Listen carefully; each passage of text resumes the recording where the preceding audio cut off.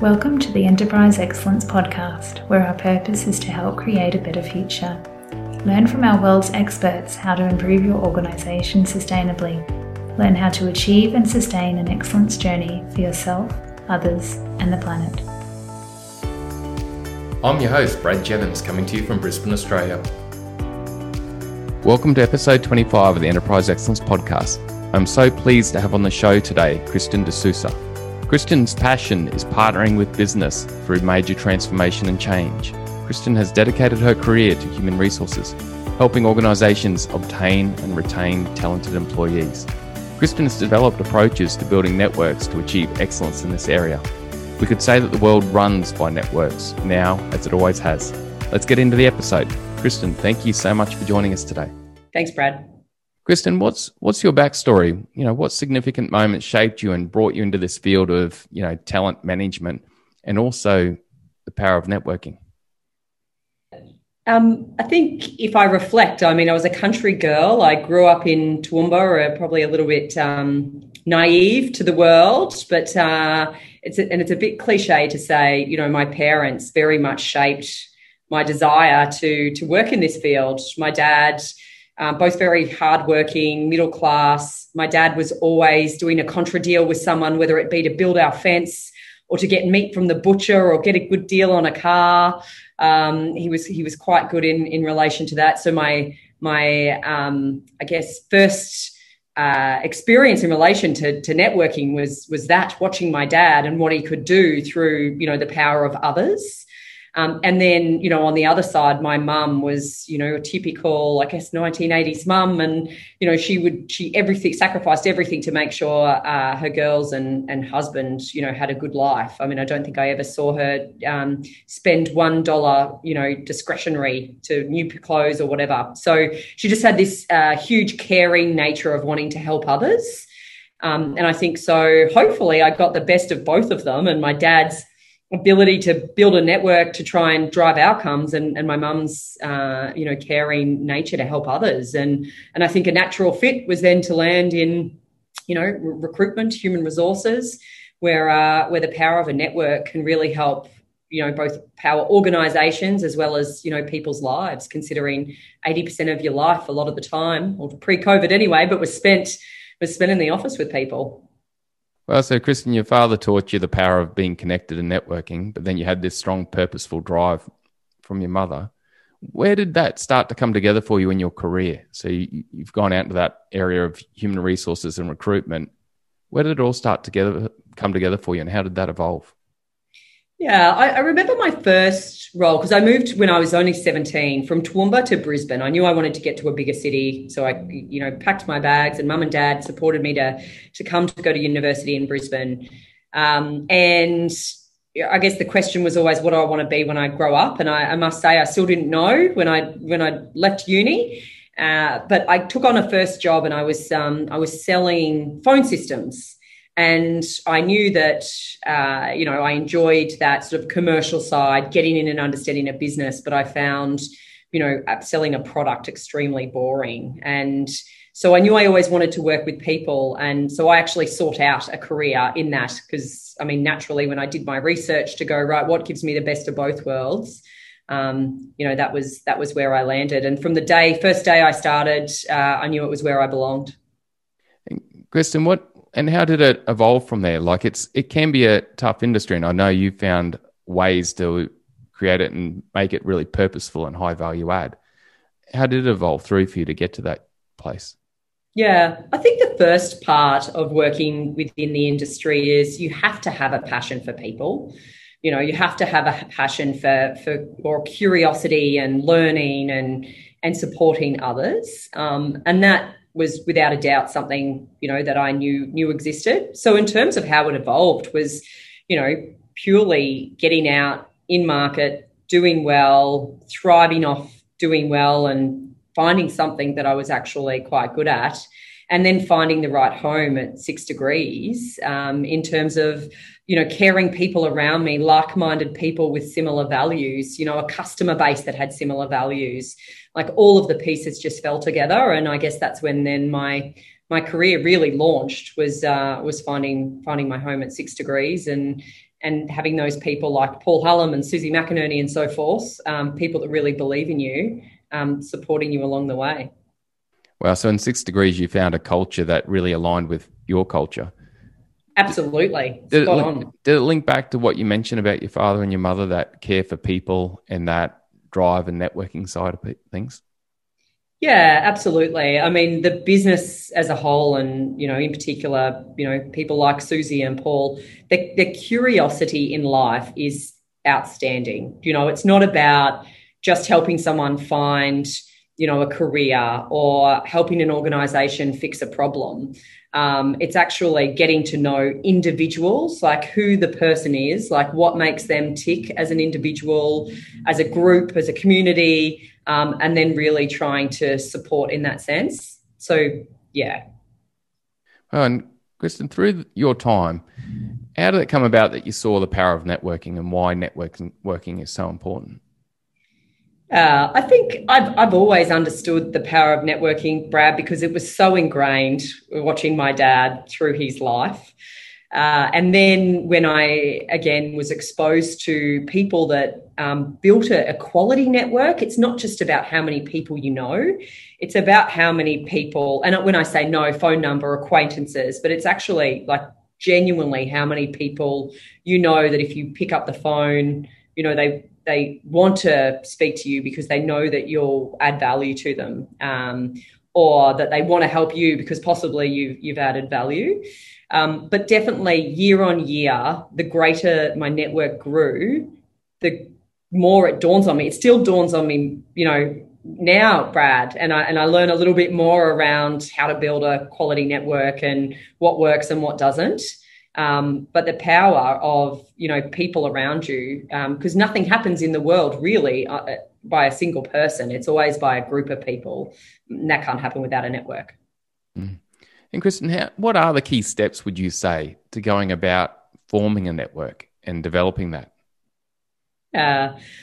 Two key things that I always say to, people that, executives that we're dealing with or people in my team, is the first one is it has to be about, the long game. If you go out to market in whatever field you're in, or as an individual trying to find friends or whatever it may be, and you're only focused about what you want, then you will fail. So the number one thing has to be, it's about a long-term network, not a short-term network. So that would be the first piece of advice. And the other is, it's hard work. It's sometimes, pushing yourself to do things that you might not feel like doing in that moment, but knowing that that's what you need to do to make sure you're holding up your end of the deal in relation to a network. Kristen, on that, so you're saying it's two things. It's one, thinking the long term and being abundant about it, I'm guessing. And then the second part is putting in the effort to that network.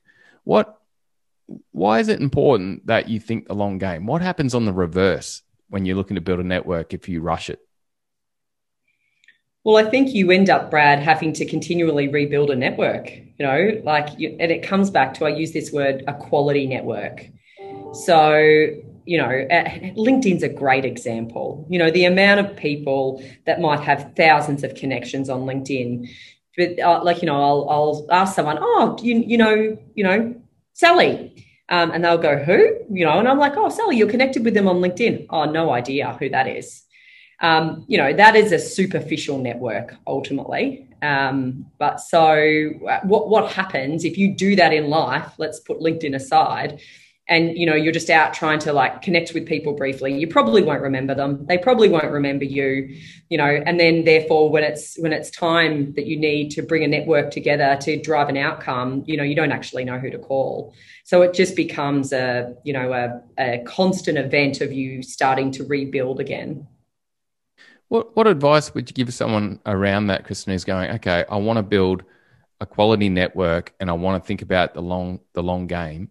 What are some techniques and thoughts they can have going into that when they're looking to connect with someone? Yeah. One of the things I try to think of it as myself, it's a bit like mindfulness. if we use a word that's so important these days, in particular in relation to mental health, is, you have to constantly remind yourself that it's not just about you. And so therefore, how can you be curious about others? And if you enter into every conversation you have with a bit of curiosity and a focus on understanding what someone else might need, then that would be the golden tip in terms of, ensuring that you will build a quality network over time. And it takes time, Brad. You don't build a network overnight. And every person you meet won't always be successful as becoming part of your network. That's just life. I love that. That's very short and sharp. Be curious about others. Yes. Not yourself. Yeah. Which we all, can have a tendency to do at times. Yeah, but it's so true. And that makes it a longer game, but it makes it a more quality game of building your network. Because if we go to the other second topic you had of it's hard work, what is that hard work? What would you say that is key to then building that network in relation to fostering it, growing it, making it high quality over time? What are some key elements you'd say make up that hard work? Yeah. Well, I think, it's hard work in terms of what I just mentioned before. Not everyone that you meet in life is going to become part of your network. So it's a bit like if you're single, Brad, and I know it's been a while since you've been single, but, you might go out on 10 dates, or I think these days the numbers are probably more like hundreds of dates before you find your person. And, your network is about building out, a diverse group at finding your people that align. It's more values aligned than, same race or gender or age group or, whatever that may be. So I think the hard work comes with, the amount of people that you interact with to really, and I'm talking, it's my craft, right? It's what I do for a living. So, people obviously don't need the size of network that I've built over 15 years to, have a good life or to feel like they've been successful in relation to that. But definitely in terms of the volume of people and a lot of activity that might sometimes not turn into benefiting or creating that network. I think the other thing is it's hard work to constantly think about others, so it's that aspect. And, I think too, mindfulness is hard work and unless you practice it all the time. So I think it's just that constant practicing in market if that's what you want to achieve. If what you will want to achieve is a quality, sustainable, long-term network, then it takes work. Well, so there's those two key parts, which is be curious about others and put in the effort to, creating and sustaining that network that you've got. Kristen, what stops people being more curious and putting effort into building connections and networks and sustaining them? Look, I could probably only speak from personal experience, Brad, and don't get me wrong, this is something that is not, it doesn't necessarily come easy all the time. So I think, when I was younger, one of the things that stopped me from being curious was fear, fear of if I'm curious of them and then they become curious of me, am I interesting enough? What value have I got to give? All of the, the self-doubt. Will someone reject me? Will I ask a stupid question? So fear, I think, is one of the biggest inhibitors. I think the other aspect, Brad, is just time. Everyone, I think as the world evolves, and personally, I think COVID's been amazing in one aspect, and that is just it's given us back some time and hopefully some perspective. However, everyone is so busy. And so finding the time to actually be mindful enough to think about it, when someone might reach out to you at that point in time, or you might, need to build an app or help a friend or whatever it may be. It's just time as well. Yeah. Kristen, I grew up in the country also, and I know there's two sides to the country. There's one side that everyone you meet, you're always going to go, isn't it a lovely day? Or hasn't the weather been terrible? You start talking, or how's the family? There's that care for the other person. But there's also potentially a shyness that can come from it. How was your experience in growing up in the country with those two things? Yeah, I think spot on, Brad. Everyone is so friendly. However, I think as well, like, it's the big smoke, the big city, what happens outside of your small country town, all of this terminology that gets thrown at you. And as I said in the beginning, it's the naivety. It's you don't know what you don't know. And luckily, growing up in the country, we were protected from a lot. I think you would probably agree. That naivety can serve you really well in life.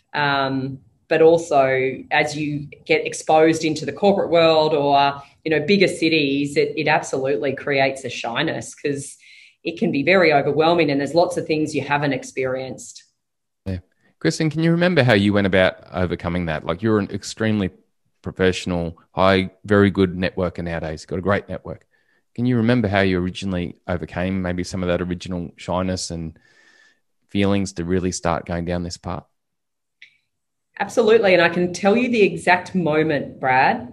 I'd started at 6 Degrees. I was working in, recruitment. I was 25 or 26.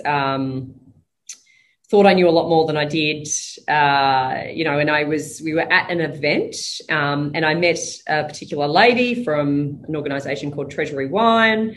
And then about 12 months later, I met her again and I'd said, hi, I met you at, this event. And she was like, no recollection whatsoever.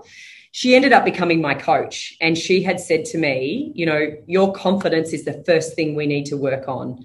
When you walk into a room in the right way, you need to hold yourself and communicate in a way that people will remember you. And it was from then that she worked with me over a number of years that, I helped overcome. So I think the message in relation to that, if I was to give anyone advice, is seek help. Get a mentor, get a coach, and practice as well, because it doesn't just change overnight. I still get shy when I walk into rooms sometimes. Yeah. Where are some of the best forums that you think people can practice, Kristen? What would you say is the best place to put yourself out there and practice if you did have a mentor and you're looking to really improve your networking capability? Anywhere, Brad, and I know that sounds a bit broad, but at your friend's barbecue, is there, everyone goes, it's a bit like a wedding, everyone sits on the same table, get up, walk to a table, like make it a mandate that every time you go to a party, a function, meet one person you don't know, because it's sitting on a plane next to someone, some people will want to talk to you, some people won't, so you've got to use your EQ there. Try and strike up a bit of a conversation. If people shut you down, fine, don't be annoying. But, everywhere, Brad, is there are people that you don't know and you don't know what you don't know. Some of the most interesting people I've met have been so random, and it's just been because, you've had the courage to ask a question or say hi, Yeah. And if you are curious about someone else, they will likely talk to you. So if you walk up to someone at a barbecue, I see you here, I'm going to use Sally again. It's going to be my name I use today, Brad. I see, Sally, like, what do you do? Or, kids, or where did you grow up? Or, whatever questions might come into play. But one person, wherever you go, challenge yourself. I can relate to that, Kristen. And some of our listeners may cringe with me saying this, but I've always had a mandate that when I sit on a plane, I'm at least going to say hello and acknowledge and ask a question about each person in the 3 seats that I'm in, the 2 people either beside me or across. And it's amazing the conversations I've had, but also the network that I've built through that. Yeah. Yeah. It's so interesting where you meet like people that you just don't even expect that you would meet in particular places. Grocery line, out at dinner, the table sitting next to you. Again, I'm not recommending that everywhere you go, you try and talk to the person next to you, but it's pretty remarkable how your world will open up if you could do 12 of those a year. and one of those people, then became someone that you knew and, that you helped each other or supported each other through life, how much better would your life be? It's amazing, isn't it, Kristen? Like we live in this world now with social media where you can connect to so many people. But when I reflect, the ones that I'm connected with and do business with and link with so much are the ones that I've got a deeper relationship with. At some stage, it's gone further than just a connection on LinkedIn or something through Facebook or Instagram or whatever it might be. What is it that makes you think that's so important? Why is it so important that your network goes a bit deeper than just a social media connection? Yeah. If I think back to, the 90s when I was growing up with my dad and watching him do what he used to do, there was only a phone, a fax machine. I think emails were out then, but there was no, not in his generation, right? There was no Facebook, Instagram, Twitter. I think there's an amazing digital plays an amazing part in, driving convenience in our world and access to information, but it also has overwhelmed, that network piece. So I can easily connect, and that word connect, like what does connect mean? Like your friends on Facebook, you find out about someone getting engaged through Facebook. Like they're probably not your really great friends or connections. So I think it's the overwhelming world that is out there in relation to LinkedIn, Facebook, that then makes that deeper connection to go, well, I'm already time poor. So who am I really going to help when they need it? And they're likely going to be the people that, A, I understand how I can help them, and B, I understand who they are, and I want to sacrifice my time, which is pretty precious, to then go and actually contribute to their life. So I think that's why, and also the understanding now of, people, the mindfulness, the feel good, it's now you realize helping others makes you feel good, so I guess it's almost selfish when you help others to some degree because you're getting something out of it. It releases chemicals when you smile at someone, when you laugh with someone, all of these aspects build on why now, where you're really going to draw the most from your network is from the deeper connections. Yeah, too true. Kristen, with your background in talent management and the work you're now doing in networking, what are you focused on for the future? Where are things going for you now? Yeah, again, I ask myself every year, what do I want to do when I grow up? I love the industry that I'm in. I love what I do. I love the people I get to work with, not just inside, an organization, but, the entire network and all aspects of it. So I don't foresee myself necessarily moving too far away from it.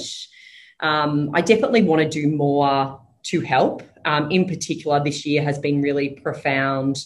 The recruitment industry as a whole is exposed very closely. Job market and all of that. So seeing people in general struggle through this year, first of all, realizing how lucky a lot of people are, but, the impact on mental health this year.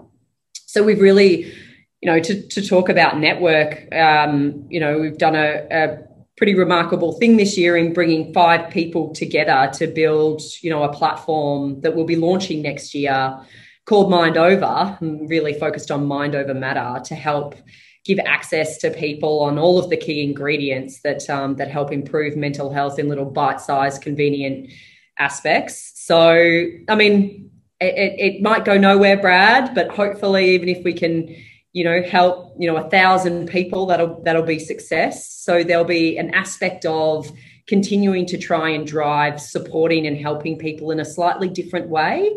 Obviously, continuing to help organisations and people in terms of talent and career will definitely be part of my future, but definitely wanting to expand that or focusing on expanding that into really helping improve people's quality of life as well in a really achievable way, not in a super complex way. Yeah. So in your industry, you're seeing a lot of people who are sort of suffering and concerned about the future. And so you're building this new approach to enable people to help with mindfulness and help them, with mental health and to get through this time.